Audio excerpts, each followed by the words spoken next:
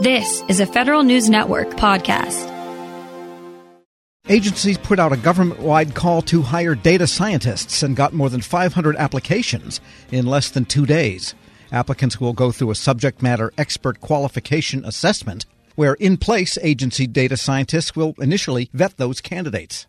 The U.S. Digital Service is piloting this concept for data science hires, having had success using the same model to bring customer experience experts into government.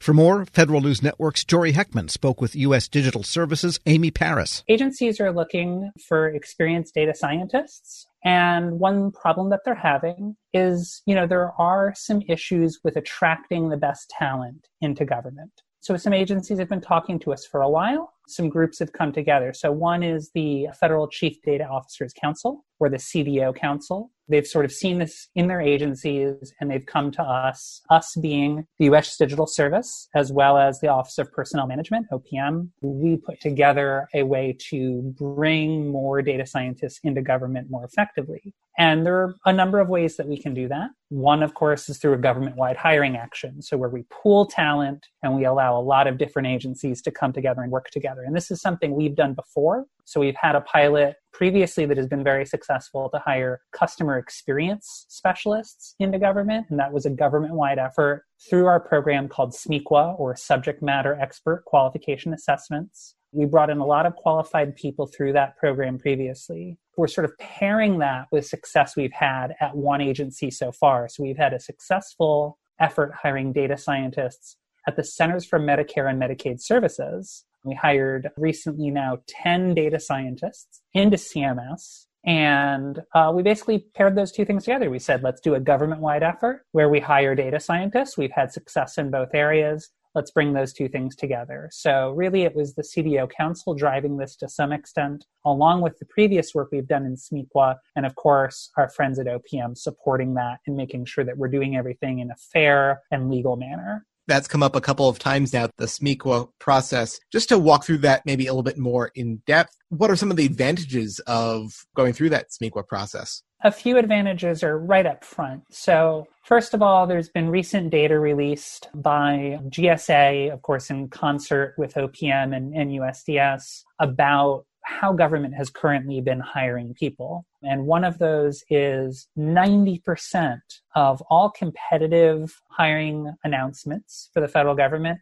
use only what's called a self-assessment questionnaire. So literally what they're saying is, do you think you're qualified for this job? Yes or no? Or rate how qualified you feel you are for this job. And of course, that process is going to have some flaws. Some folks are more likely to rate themselves higher than others. And that leads to a lack of diversity in our hiring pool. And obviously, we want our hiring pool to reflect the diversity of the American people. But additionally, it's really going to drive some people away, and it's going to sort of highlight people or applicants who are perhaps more focused on saying how great they are rather than proving how great they are. So what SMEQA does is we bring in and we say, you actually have to prove that you're qualified to get these jobs, to get to the certificate phase where you're actually proven qualified and agencies get a chance to hire you. So what we do is we have a resume review process up front. So we have subject matter experts who are qualified in your field review. So what we have now for this government-wide data science hiring action is data scientists currently working at federal agencies.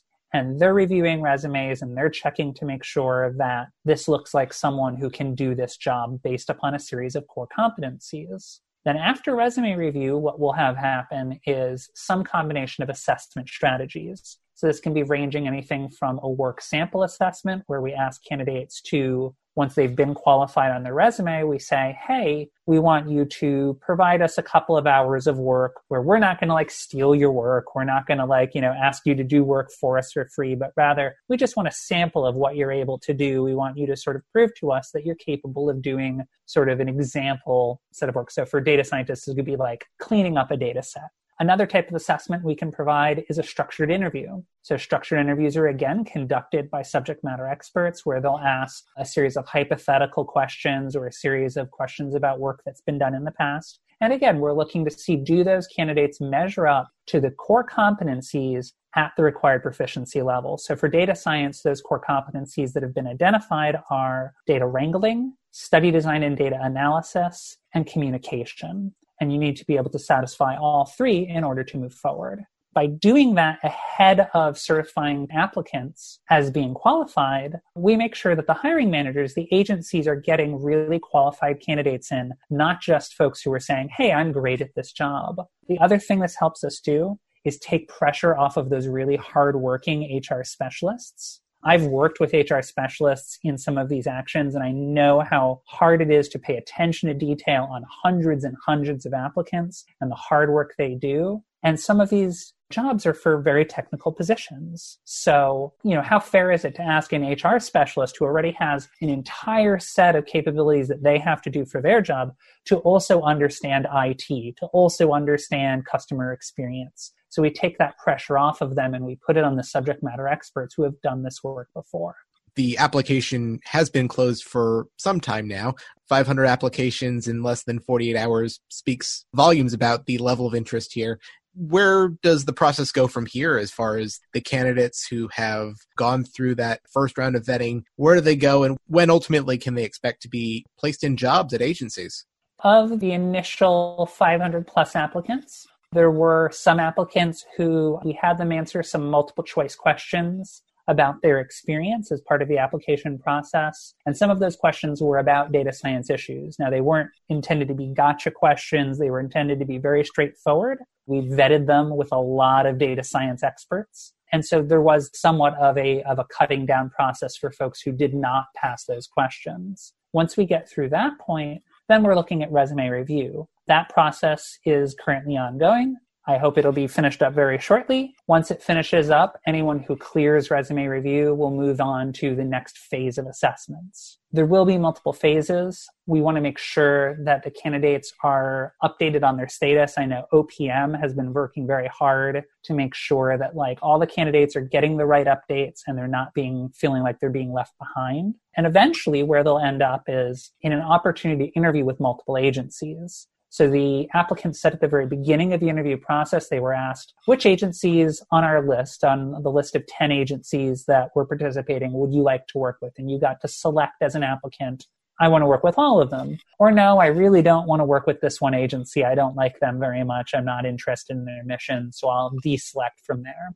Once we get our final qualified list of applicants, they'll be given the opportunity to interview with the agencies that they were interested in. And then those agencies that participated will be able to make a first round selection. Now, what's great about this is it incentivizes the agencies who participated because they get to make those first round selections. But we're not just letting the candidates fall away from there. Anyone who isn't selected in that first round was given the opportunity to say, yes, I'd like to be considered at other agencies. And when you hopefully selected that, we hope everyone selected that, then their resumes will be available and their information will be available for every agency government-wide to look at for the next year. So we hope that any qualified candidates who don't get placed with the first 10 agencies still have an opportunity to get placed everywhere. Our goal is for 100% of the qualified candidates to find a position in federal government. Amy Paris, a digital service expert at U.S. Digital Service, speaking with Federal News Network's Jory Heckman.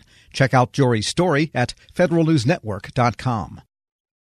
Grab a 30-day free trial of Live by Live Plus, and you'll get unlimited skips, commercial-free music, and all of the podcasts and live streaming events you can handle. Visit livexlive.com/podcast1 to learn more and start your free trial.